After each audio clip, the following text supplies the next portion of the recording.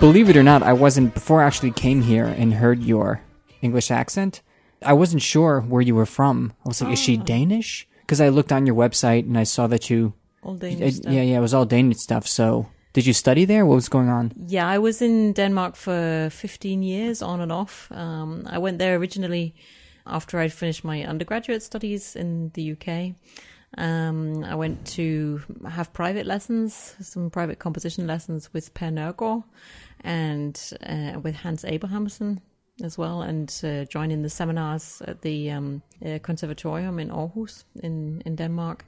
And then I started working with musicians there. I got some commissions and ended up staying. I was only planning to stay for 1 year, but with one thing and another, it became 15. So. Wow. Okay, so it was one of these situations where just a year, and then it turns into 15. Like that. What made you want to go there in the first place? Was it those composers specifically?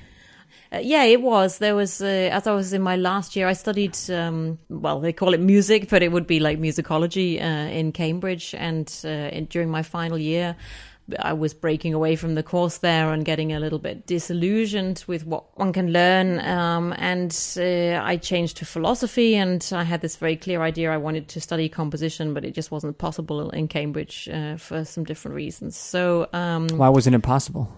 So the doors just didn't open. So because Cambridge has a lot of composers, and both undergraduates and teachers, of course. There's composers all over the place. I had gone there with a rather naive idea of myself and what I wanted to get out of studying music, and philosophy was much better for that. And also, how shall I put it? I felt really strongly that this was just not a place for women. I was strongly advised. How can I say it without naming names? Then just don't name names unless you want. No, don't name names. The don't do that. professor of music, the only thing that he said to me, well, to put it very maybe personally, the only contact that I ever got to the professor of music after having applied to have lessons and all kinds was that he just once in a lecture, said, "Madam, will you open the window?" And I felt very clearly that this epitomized a number of kind of opportunities that were definitely open to men to network and so on. Also, as musicians at Cambridge, there are many opportunities that are simply closed to women. And then there was a festival of Nordic music at the Barbican, and I went to a seminar by Per Nørgaard, and I walked in late, and he just sort of said, "Hi, I'm Per," and that sums up the kind of the contrast between these two different worlds. Just that one simple kind of informal gesture said it to you. Of course, coming on the back of 3 years of sitting in Cambridge and being quite frustrated and feeling it was very, very hard. Can you close that door? I'm sorry, in the middle of something. And thank you. I don't know why I missed that. No, I chose King's College at Cambridge because it had a tradition of being the first college to admit women, and it had a sort of strong tradition of discussing gender and all kinds of rights and so on. But at the same time, there's a schism in the college that it has this boys' choir, and the musical life is very associated with the tradition of boys and men. Although there are great composers that also women, Judith Weir and so on, who have been to King's, I just felt, coming from my background, I just had no idea where to place my foot. So it was just kind of doubly hard for you because you didn't come there being a composer. So that's right. Kind of the idea of you wanting to start while other people are already in it. It was difficult to get it department or the inner workings of the department. It's not a place to be beginning. Yeah, exactly. Yeah. Or to switch halfway through, maybe. Yeah. So I had a great with the off-curricular music scene. I had all kinds of opportunities. I tried conducting. I did lots of composing. I had things performed by other students. So at a very the student musical standard is very, very high, and that was absolutely very important for me. And so I could identify with a lot of other students in that way. But as far as the faculty was concerned, I just realized that I've been very naive, thinking that you can turn up to Cambridge and say, I want to start composing, I want to start studying composition. And I just didn't find that support for that, which I think many other places where maybe the pedagogy is a little more open, there would be a few more doors opening for people who are coming in from different directions. But did you feel like you were did you feel like it was just a political thing, and did you feel like you were technically behind? Like, the two things go together, of course. I mean, the advantages that you bring with you empower you, of course, to use them and to be seen as being in control of your trade, your tools, and so on. So, in every sense, being at the beginning, and I felt like now I'm leaving home and I'm going to study, and this is where it begins. And I didn't realize that everyone else has been doing these things since they're 13. So it was a kind of naivety also about my craft, of course. Yeah. So you do that. It's not a good experience. You decided that you have to get out of that situation, and the beginning of it was Pia saying hello, and then how do you end up in Denmark from there? That also most important hello ever to happen to anybody. No, I mean, I was also, writing letters to Germany, Liebe Hochschule, kann ich hier studieren, and things like that, with absolutely no idea of how will I get to study with somebody whose music I've heard and who I think can give me something. So this kind of approach, I had heard also that in Aarhus we have there's an environment where the teachers go to each other's seminars, the composers go to each other's seminars. I found that immensely positive. And it also indicated a kind of pluralism at some level towards approaches, and that there was this wonderful culture of debate between students and the staff. All the staff and the students presented their works at the same seminars and had them discussed at the same level. Of course, with all respect for the differences between students and staff. But I found that that's exactly what I was missing. Some kind of just open exchange. And when I arrived, it did turn to be that fruitful for me. So something in me wanted that to be a good solution, and it was. Do you think it was specifically you that needed that environment, or do you think in general I'm I guess asking you to make a statement now, but what environment do you think is better? Like that open one. Well, I would, of course, I will always choose. I will always choose the one that I chose. Yeah. And I, when I've been teaching myself, then of course I often, hope that I can influence things in that direction.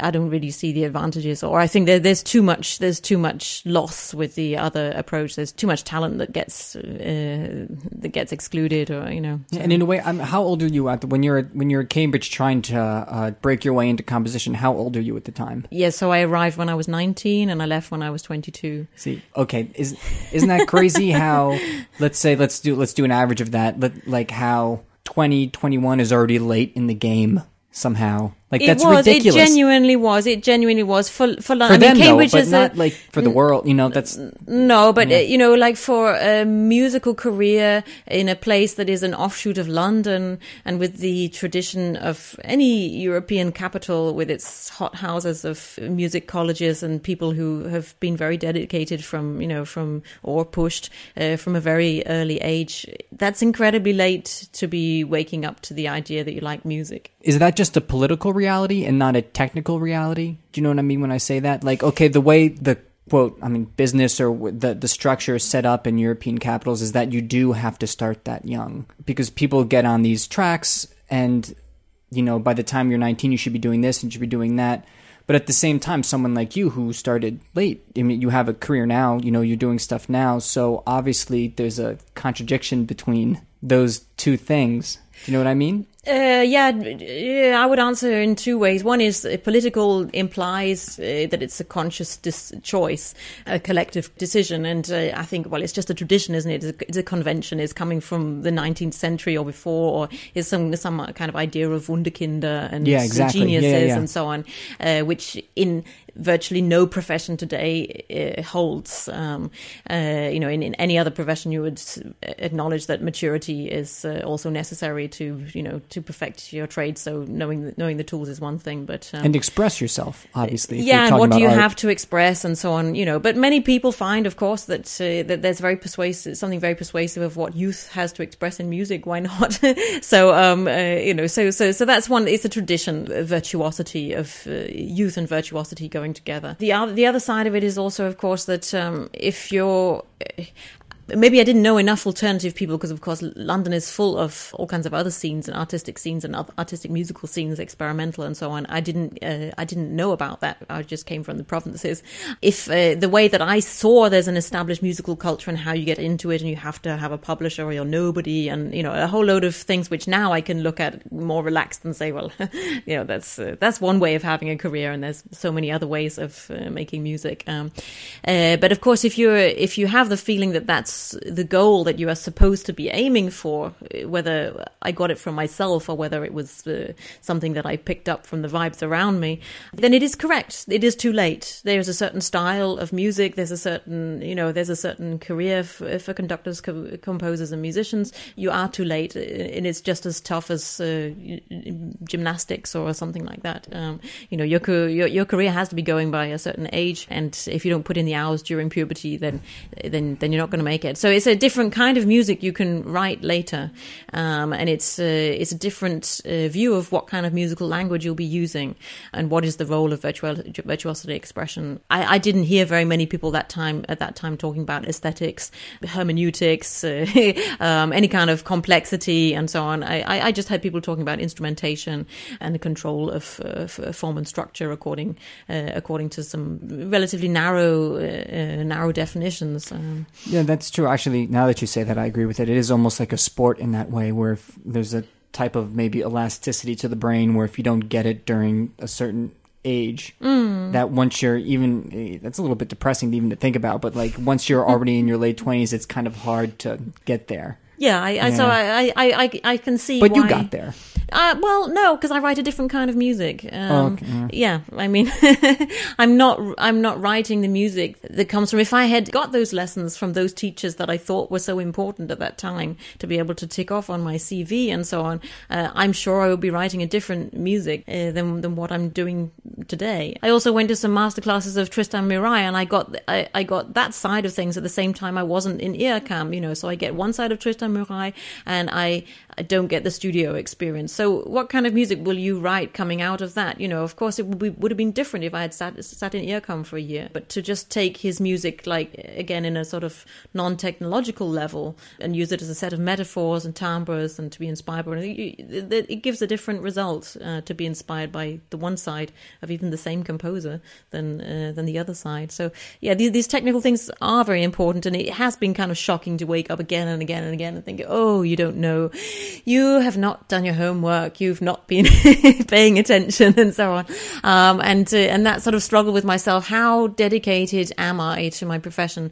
Is it absolutely important that I convince everyone around me that I have to go to Paris or to here or to there, or that I have to take this workshop or have those lessons there or get this scholarship and so on? Or can I relax and sit in the place where I just happen to be in my life and make some music of my own with the means that I have around me, with the people that I have around me? Which one of those two do you feel? So it has been more the latter. It has been, sitting in Denmark, not being in the hothouse, having the pressure off, finding there were many musicians who were super, super curious to try something that they've not tried before. Maybe they don't have so much experience as musicians to draw on of the sort of Central European musical aesthetic, but then they have so much else to offer, for example, their time.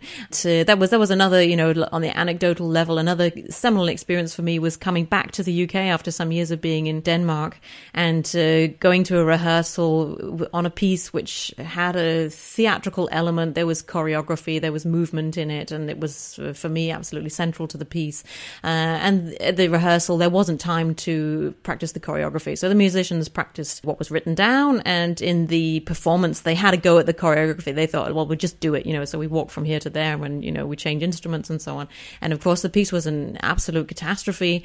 And afterwards, I was told sort of resoundingly, well, you can't expect in the UK to have rehearsal time for this kind of experiment, and that was absolutely right. I didn't know what I was doing. I had not done that kind of thing before. Probably I should have known 6 or 10 composers who work in that way, and I should have studied with Apogee or I don't know what, but I hadn't. I was trying it out in my own way. In Denmark, I found the musicians who will try it out with me and who will give me their time for those kinds of rehearsals, and so I could create instrumental theatre and so on like that.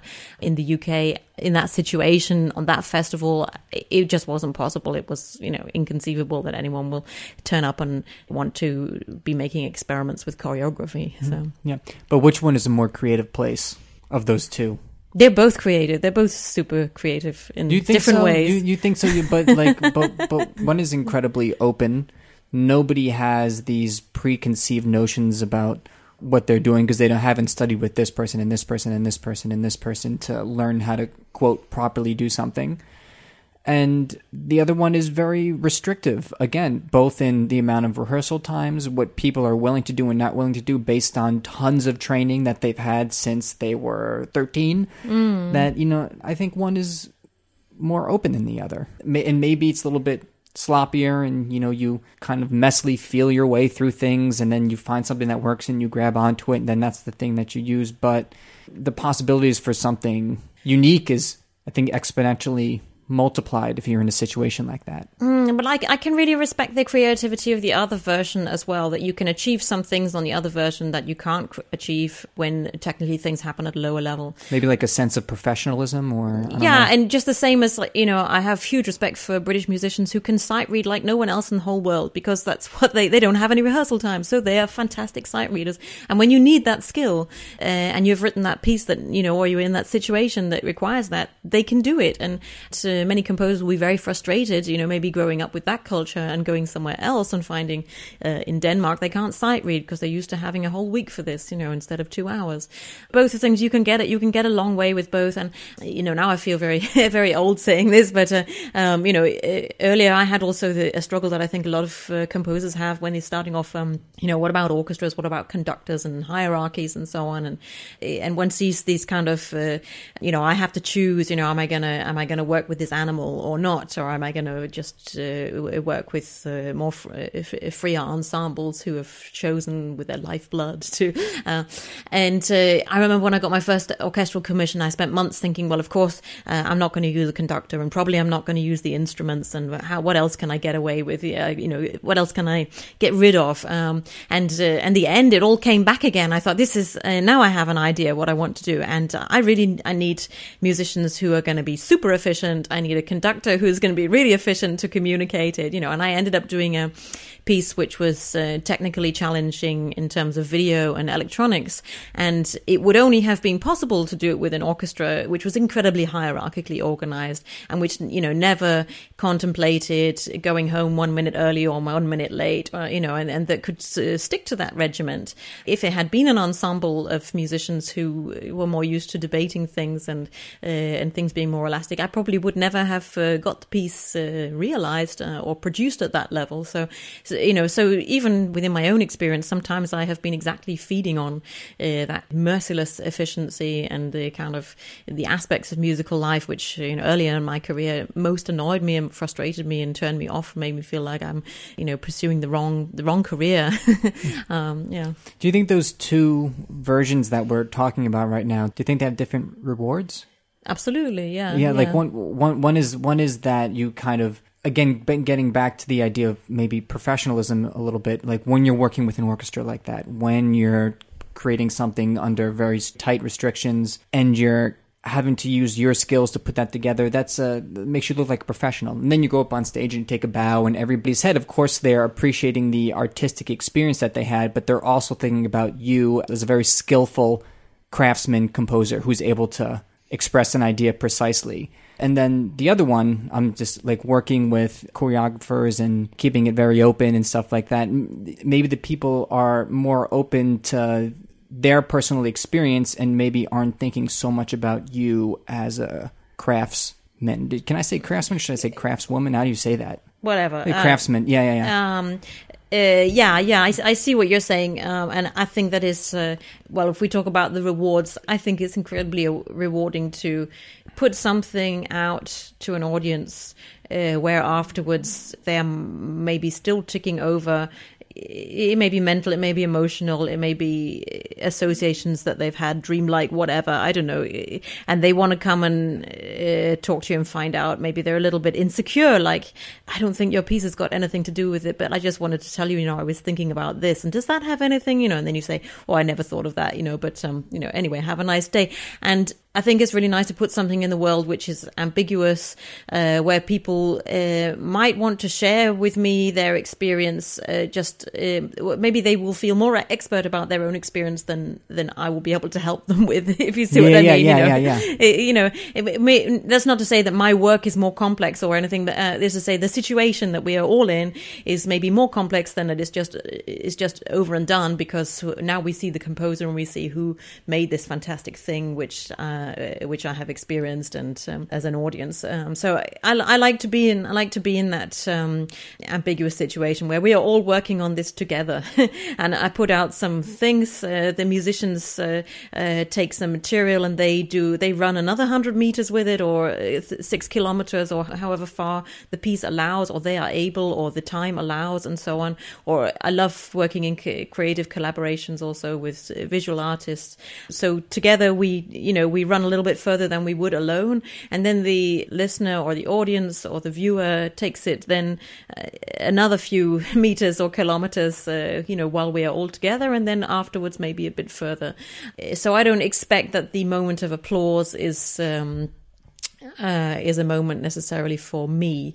Of course, I love to get on stage and, the relief of, it's gone okay, but sometimes I've stood on a stage and had absolutely half boos and yay. And, it's always an interesting situation, the applause moment, because, you meet the reaction, but, the applause is also for the musicians.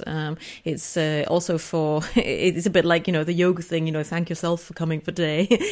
The audience applauding themselves, for coming out on Friday night to hear contemporary music or whatever. So, it's just the relief that it's over sometimes. It doesn't have anything to do with what people think of this person who's getting up on stage and saying, that's my work. No, that's interesting. No, I've actually never even interpreted or even thought to interpret applause of anything other than for the ensemble and the composer. In that situation, I didn't realize that maybe they're applauding themselves for being able to sit through it. That's kind of like a bit perversely expressed, but I think there is that kind of. Recently, I went to a concert where before the concert started, the audience was very elated and very excited at themselves. I felt really that everyone's kind of, and it was a little bit of a kind of Berlin scene concert, where maybe also people are just really enjoying the fact that they're at the right concert for networking or whatever. But the audience was extremely kind of keyed up at the beginning, and there was a big hype around it. And I thought, well, that's however the concert goes after this, this audience was coming for themselves, so to speak. What concert was this? Ensemble Apparat, new brass ensemble. Wait, was this recently? Yeah, like you were last at week. That? Yeah, were you there? Yeah, I was there. Okay. Were you talking about Villa Elizabeth? Yeah, Villa Elizabeth. Yeah. Because I came in you can get past in the aisle, in the concert, you couldn't get through the aisle for people kind of, I felt like everyone's congratulating themselves. For good and for bad, it was a super electric atmosphere before it even started. To tell you the truth, I mean, I did enjoy the music of that concert. I thought that was a good concert, but whenever I'm in a situation like that, because I know exactly what you're talking about, because I knew I knew over half the people sitting there, and it was like everyone I ever knew in Berlin was at that concert. I'd interviewed most of the people. Of course, yeah. I had this tremendous sense of anxiety when the concert was over, because I have to say hello to everybody. And if I don't, I'm being rude. Like the pressure of keeping track. And also, you can't just say hello. You can't just be like, hi, okay, bye. You have to say hello when they ask them a question and then be interested in what they're saying. But at the same time, you're realizing that it's maybe 5 minutes and someone else left and you didn't say hi to them. And 30 to go. 30 to go. I see people like that, and I'm friends with them, I'm close with them, but it just becomes a checklist. For me, I got to say hi to him, her, but you were there, so thank God we hadn't met yet. Because that would have been that would have been one too many. God. Yeah. No, having family is a great saver in that situation, because one can always say, I have to go home for the babysitter. So. Oh, that's perfect. Maybe we should start lying about having a family. Yeah, you can do that. Okay, so this is interesting now, because these two worlds, these two ideas of working in Cambridge and both in Denmark, the kind of openness and the closeness. And now I'm wondering what brought you to Berlin.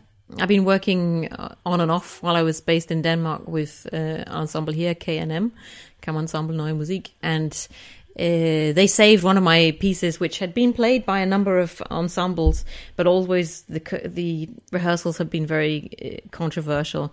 Although the concerts usually kind of went quite well with this piece, but it was for 15 musicians, no score, no conductor, a lot of chamber music required from a group which is obviously, conventionally speaking, too big to be running by movements of the eyebrows and shoulders, and particularly in a musical idiom where you don't have pulse. The pages of the parts were set up so that on each line you have either 15 or 30 seconds. I cannot remember which, but anyway, more seconds than that you could ever be together with each other when you get to the end of it, if there's not much music happening in between. So very, very quiet timbres that mainly will be quite shaky. Some of them won't work. Multiphonics that you might hear or might not hear clearly, and so on. And so the musicians are all kind of struggling to see and hear and try and get contact with each other in one way or another.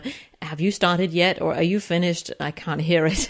This piece, then KNM played it one time, just like Angels. They found also the rehearsal procedure. They had rehearsed in Berlin, and then they came up to Copenhagen for a concert, and it was totally unproblematic for them. And they said, "Oh, we do this kind of thing all the time, or these kinds of experiments and so on." So I was very, very curious to work with them again. I thought, how can that be after I've had so much heartbreak with this piece and had to listen to so many conductors that don't want to step down from the podium and say, well, I'll do it with a stopwatch, or I'll, give a sign like a traffic warden, or, trying to sort of come with some technical solutions that just weren't in the spirit of the piece. Also, I had a number of personal connections also in Berlin, and very sort of deep friendships. And then at one time in Copenhagen, my personal life changed a lot. And I felt that I'm looking really at the choice of whether I can continue to be a relatively free composer with a freelance career where I really have time for writing the pieces that I enjoy writing, and then all the attendant things that go with composition, a little bit of writing articles and some musicology and interviews and whatever, being involved in also producing and organizing things. Or am I going to go and get a day job, because life in Denmark is not cheap. And I felt like, well, Berlin is a place where you can look at all the artists here. You can do that. You can be a family person and also have a relaxed career without having too many sort of crises of choice. So, but I'm kind of one of these kind of artistic economic refugees, coupled with a lot of good vibes about both professional and personal network down here that I wanted to plug into. So, and it's worked out for you here. Yes, obviously. Absolutely. I really appreciate the. I mean, there's a baby crib to the left of me, so I'm assuming that's worked out in some level. Yeah, absolutely. Yeah. Yeah. Everything multiplies. Including the amount of people you're responsible for, which I guess is from 1 to at least 2, I'm assuming. Well, we're at 6 now, so. Whoa! Really? Yeah. Patchwork 6, so yeah. Okay, that makes more sense then. No, I have two children, and my partner has 2 as well. Okay. Yeah. I mean, maybe we could start talking about the piece that you sent me, and like the intentions behind it and everything, and solo cello and electronics and feedback, and I mean, what's the that's the setup, and what's the setup, and what's the reason also for doing has a metal plate which he or she plays with the sole of their foot, so something scratchy on the sole of a shoe, a nail, or one cellist has played it with cycling shoes, with the sort of grip on the bottom. Oh, I see. The things that clip in. So the thing like professional cyclers use. Exactly. So there's sort of a scratchy thing going on with the metal plate, and then there's playback of scratchy metallic sounds, and then the cellist is playing different timbres which blend well or aspire to be scratchy metallic sounding. So is the idea just to create a different type of homogeneous kind of world, showing the connections between these two things, or?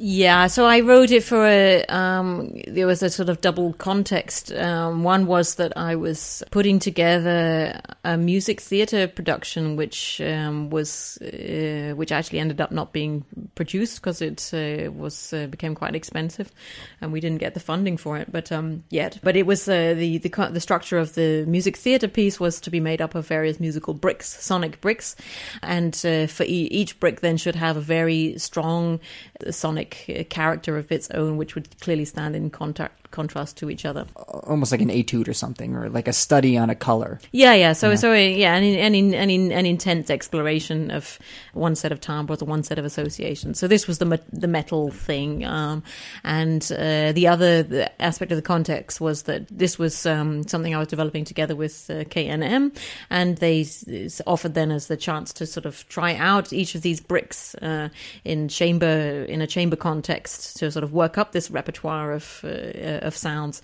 Then that I could write this cello piece for a concert that they were giving in Siemens Turbine Hall here in Berlin. So where they make the turbines. So that gave me a kind of industrial. You mean like for planes? I think for ships. Okay. Yeah. Do ships have turbines? I think there's something they must. To do with ships. Yeah. If they got to put the propellers somewhere, right? Yeah. Would that be? Yeah. Okay. I think it's like for big cruise ships, that kind of stuff.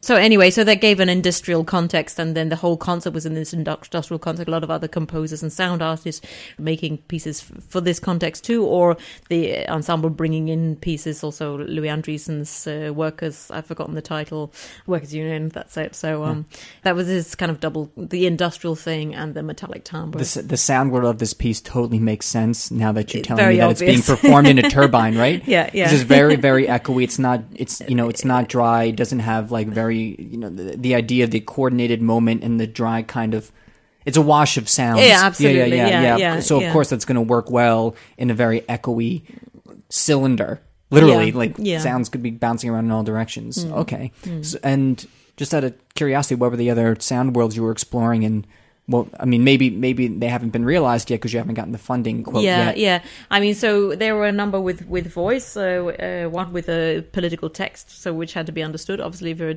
for a theatre acoustic, then I was working a lot with voice for the first time that I had done that kind of really intensively. So working with voice and electronics, different kinds of approaches to the question, why sing, really? I mean, because music theatre is all about that. And I'd done quite a lot of instrumental theatre, which kind of bordered on concert music. And so this kind of to step over the threshold and overcome my fear of the voice. Oh, God, like either there's going to be nonsense language or there's going to be understandable text. So what am I going to do? And working with a director, of course, you mainly have to do with somebody who loves text and wants that to be understood and doesn't understand why contemporary music has this big problem with words that are going to be understood. So that was an adventure for me to try what can I do with the voice, keeping it understandable, and using different levels of political, poetic text, recordings from the radio, taken as more or less as field recordings, so on, just sort of sampled as part of a broader ambience where the radio is on. One of the springboards for the project was also the music text by Deleuze and Guattari, the music chapter from 1,000 Plateaus, which is about the refrain, and it begins also with talking firstly about a child singing, secondly a mother singing at home, and thirdly radios and TVs sort of marking the area of the home, the safety of having the radio on or the TV on while you're at home, keeping you kind of sane. Yeah, like the people are dependent on that background noise, or yeah. So there's these were quite sort of strong images that I was working with for this piece. So trying to sort of blend these ambient sounds, field recordings. In what way putting a radio into a field recording, it makes it suddenly into a sort of a hybrid space. As a hybrid sonic space, and why bring philosophical text with no kind of rhythm or sort of obviously musical properties? Why make that the starting point for a music theatre piece? The first few pages of this chapter, also which goes on to talk a lot about birds, why birds sing, was kind of a good metaphor for me, or a good parallel discussion for me to be having with the director about, so why do we have people singing on stage? Do we like opera? Do we not like opera? Are we aiming for opera? And so on. So a lot of the musical worlds were different levels of dealing with the voice. You wrote a text on opera. I think I read it on your... a couple of years ago I wrote a manifesto for a manifesto published by an Australian group, Chambermaid Opera, who I'm also going to work with this year again. So do you always think, not operatically, but like big themed like this? Oh, but opera can be very, very small. Is this going to be a small opera that you're going to do? This is a super small opera. It's a mini opera, micro opera. It's more about taking the word opera into your mouth and not being afraid of it, I'm afraid of it. One can also call it post-opera or post-operatic something or other. I'm even more afraid of that. What does that even mean? It's all difficult. Instrumental theatre is difficult because people think of, that's something that was kind of like, towards the mid-last latter half of the 20th century, and then it was in and that was out, so we've had that. Or music theater, it can be so many things. It's musicals, it's it's very, very broad, which is great if you can deal with that. But then I sort of, a bit like deciding to work with orchestras and saying, actually, I do like the way that orchestras work. I do like the way that they are, their mechanism works, and I do actually want to commit to that and exploit that. Then opera also does have some things. Opera has a machinic history of being adventurous with technologies, of creating illusions and magic. You don't get much of that in contemporary music. You're referring to like grand opera, where they used to have like bowling balls on the... Well, Baroque Baroque opera, scene changes, the idea of bringing in a god coming down, Deus ex machina, all kinds of metaphors which have to be sort of magically realized. You don't think pure acoustic music has that element to it? Has that like pushing forward like technology to make a point? Oh, absolutely, but it's rarely about illusions and magic, I think, for me. Okay. I mean, maybe we're thinking in different realms here, but I think something that's orchestrated perfectly, that sounds like something that the composite sounds like nothing like the individual instruments used. That for me is what you were talking about, like that kind of illusion or something. Or even, this is kind of dated now, but even like certain elements of like micropolyphony or something like that's the magical illusion for me, and that's purely acoustic, right? Yeah, of course, brilliant orchestral instrumentation is also an aspect of the operatic tradition. That is also one of the thrilling things of going to grand opera, and then one can have one's favorite repertoire and one's less favorite repertoire and so on. But of course, the push for, opera has a lot of that, pushing for a better instrumentation, pushing for more effects.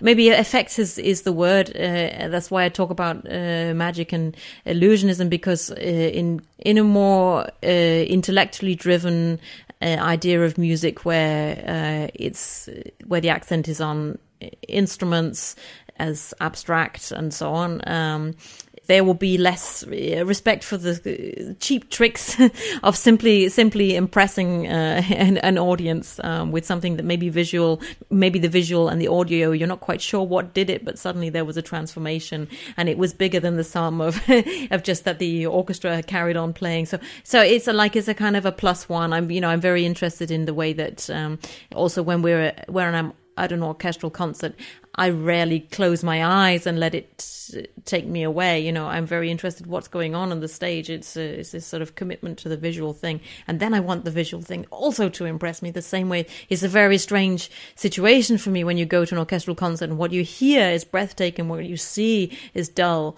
So I want them both to seduce me. I want them both to blow me away. What's the last operatic production that you saw that did that for you, that you were like, oh my God, this has really pushed everything to the point where I'm like, technologically speaking, that I'm so impressed with the sum of this, and didn't know that it was even possible. Okay, well, this sounds maybe a little bit obtuse, but actually, this explains maybe the sort of manifesto character of, both also sort of working very hard on a music theatre production, which hasn't happened yet, and so on. It's all a projection for me. I'm very interested in the speculation of, also what will opera be like in the internet, for example. How will we have operatic experiences in the internet? Because, we will get there one day, and we will have, I don't mean like the Met at the local cinema, and I don't mean like the digital concert hall, the way it is at the moment, like sort of projecting repertoire that we already have through the internet. But I sort of like, I have, so as I'm projecting these different visions through having a family. I don't know when was the last time I went to the opera. I think this concert I went to last week was also the first concert I've been to for apart from a festival that I curated, it's about the first concert that I've been to for 2 years, except that I wasn't involved in myself, so I'm not a big audience. I don't go to hear a lot of things, and I'm not hanging out at Covent Garden every time I go to London. London. It's not like that. I honestly don't know whether the last thing that I saw that I thought was amazing is the guiding star of where I want to go, if you see what I mean. I'm in my own little world, and I'm I'm projecting a vision. You know, okay, so what's your vision? What's your ambition then? That I would like to be able to incorporate then a large orchestra ambition of electronics in a conventional stage. I would like to get access to one of these opera houses that has all the machines. I would like to realize an opera that is not at a contemporary music venue where you have to bring everything along yourself, and where there's sort of a standard maybe black box-ish sort of setup, and then you can sort of deal with that and as much as you can bring along on top. I would like me and my colleagues, I would like us to have access to all these kind of fancy cultural houses and institutions where they have the means to produce magic. How do you do that? How do you get there to the point where you have access to that? Because is it, I don't know. I mean, maybe you don't know the answer either, but obviously not, because I'm not there yet. Yeah, but do you want to get there? Do you have a roadmap or a plan to get there? And like, does it start out just you and your friends and you build a reputation, or do you have to like kind of like find the right people to go to your concerts, or do you have to write a good grant? Or I mean, how does that happen? I think you have to do all of that. I think it's all of that, and then at some point you're lucky, at some point, one of those connections. So it's the same as doing chamber music. Some of your pieces arise because a musician asked you. Sometimes it's, because of somebody you worked with 10 years ago suddenly remembers you, and other things come through a more strategic route, and some jobs come because you are well connected, some jobs come because you're not well connected. And I'm sure it's the same with the bigger fish as well. What's the closest thing you've gotten as far as an theatrical production, to that ideal? The last couple of years have been very difficult for me because I have come quite close several times to being able to do a really big production, and I've put a lot of work into planning, communicating, all of that, and in teams also, with either with a librettist or with a director, or larger teams. This music theatre production, I think we've had three workshops where either K&M travelled up to Copenhagen or we travelled down to Berlin, and the last workshop in Berlin, I don't know how much equipment arrived in that van from Copenhagen, but it was huge for a workshop, and it was a very, very difficult thing for me to swallow that was not going to happen on that format, and that me and the director decided that we didn't want it to be smaller. We want it to be smaller. We didn't want it to be smaller. So, it's all or nothing. And I've had another one of those as well, where I was in dialogue, and it was planned and with dates and so on with one of the opera houses in Germany. And that was full orchestra, electronics, full stage staff and everything. And then cuts and no money for that, And I know I'm not the only one. So it was great to get into the situation to be allowed to plan that. And I've certainly, learned a huge amount from being able to sort of do that. But, huh? But right? it's very hard because you just got punched in the face by austerity or something like that, right? No, I don't take it so negatively. It is to do with money, and of course, when you're a composer, you're coming with something that nobody asked for. You're always coming with an idea that nobody asked for, and it's really nice to find a context where you feel that people are asking for it. But those are usually the small niches. When you try to do something bigger, then you're always having to legitimate it and squeeze your way in. And the history of opera is full of operas that took years and years and decades, and and then just the half of it was done, and then the other half of it was done. And those are some of the works which are very inspiring for me as well. So I can certainly identify with the fact that you have to be a little bit patient and just try again, and take every opportunity in the best spirit. And if it falls along the way, then okay. You don't think there's any solution concerning compromise as far as budget and scale goes? Yeah, there is, but if you want to do something big, then it will be expensive and it will be difficult to realize. But so. you don't want to do something big for the sake of it being big. I'm sure you have a vision that you think has to be big. For example, if we take Sonic Bricks, we wanted a certain multi-layeredness.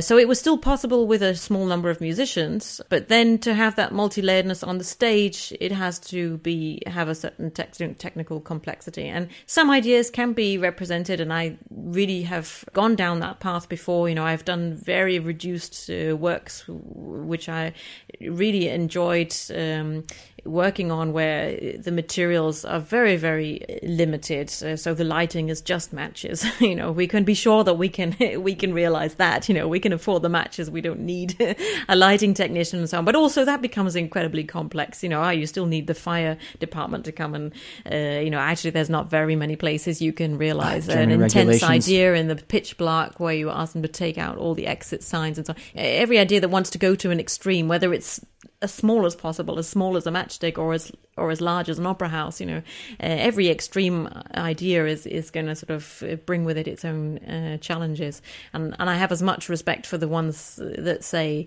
there's no budget for this as for the ones that say, well, please don't set our small venue on fire. You have to be sensitive to that. So I think for me, for the moment, I don't feel like sort of saying, well, I'll do everything kind of like medium scale. Then I just say, well, I can just really learn to understand the problems that producers have and keep going, keep hoping.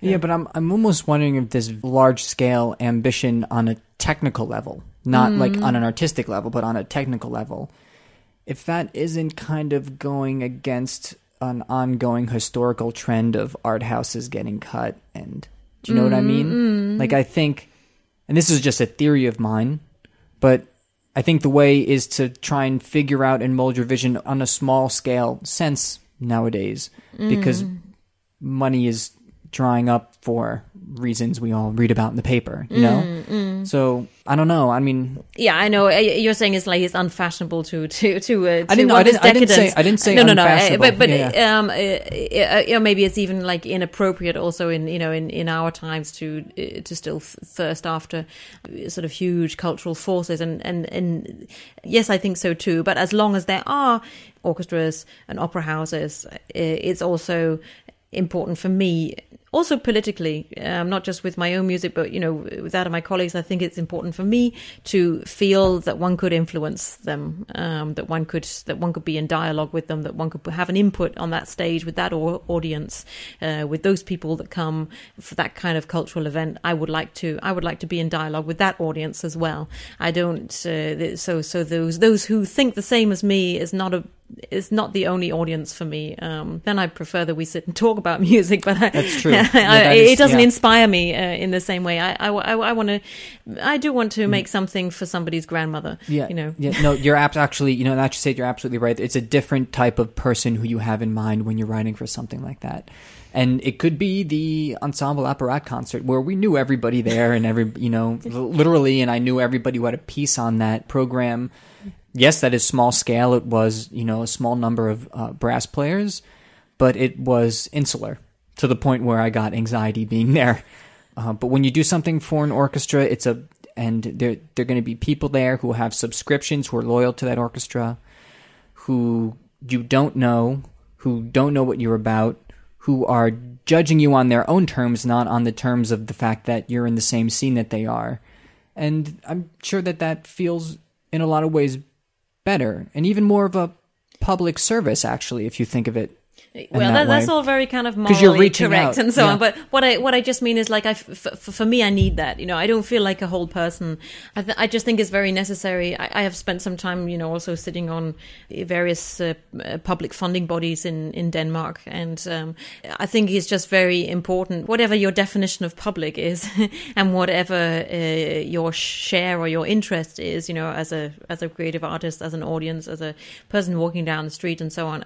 I think it's important to explore different relationships to the society that you're living in. I don't think that all composers should write all the time for everyone in the local supermarket, but I think it's important to put yourself in both positions as an artist, or it's important for me to put myself in both positions as an artist, to have sometimes the intense collegial audience, and sometimes to have an audience which is much more unpredictable, and where one might not be understood at some level as one is used to among colleagues, but on the other hand, it can be rewarding on some completely surprising levels. Do you think this type of thinking also has to do with the fact that you're a curator as well, or you've... That's new. I tried curating for the first time this year, so I've not done that before. But I think you certainly have the right attitude. If you're talking this way, then this is also something that could, goes beyond your own little world, and you're thinking about the different types of, whether or not you think it's good or bad, you are thinking about different types of people and who's going to show up. And yeah, but it's not because I think it's kind of like good or better or something. It's just because it really interests me. It really excites me. I for example, I would never have thought before I started doing it that I would enjoy working with children. For example, I got really nervous thinking like, oh my God, to go to a school and try and my music, to communicate my music, they're never going to understand, and so on. But that's what I thought before I started youth outreach projects. Now I've done a couple, not a lot. I'm really kind of infected by it, and I think, wow, that's a totally different energy you get from these people. Music means something different. We're not talking here about amateurs or professionals. They're not even asked the question yet. They're still children. Yeah, no conditioning. It's wonderful. Yeah. Well, maybe some of them have ambitions, some of them have a particular background, some of them don't. Whatever. But there's a whole different range of emotions and associations you get from working with them as an audience and as participants or creative participants than with working with professionals. It's not a question of good, better, but it's incredibly exciting. So incredibly rewarding to take that word again. Rewarding for me. So I can live for years on that kind of energy. And it's the same. When you have an orchestra or a concert with a very random broad audience, you might, as happened to me recently, you might have a total accident. Just a collision with the audience, or you might have some very enriching reactions and both direct and indirect, which are incredibly inspiring. So great. Well, we've been talking for a while, a little over an hour. I think that's a good place to leave it. Thank you for doing this. Thank you.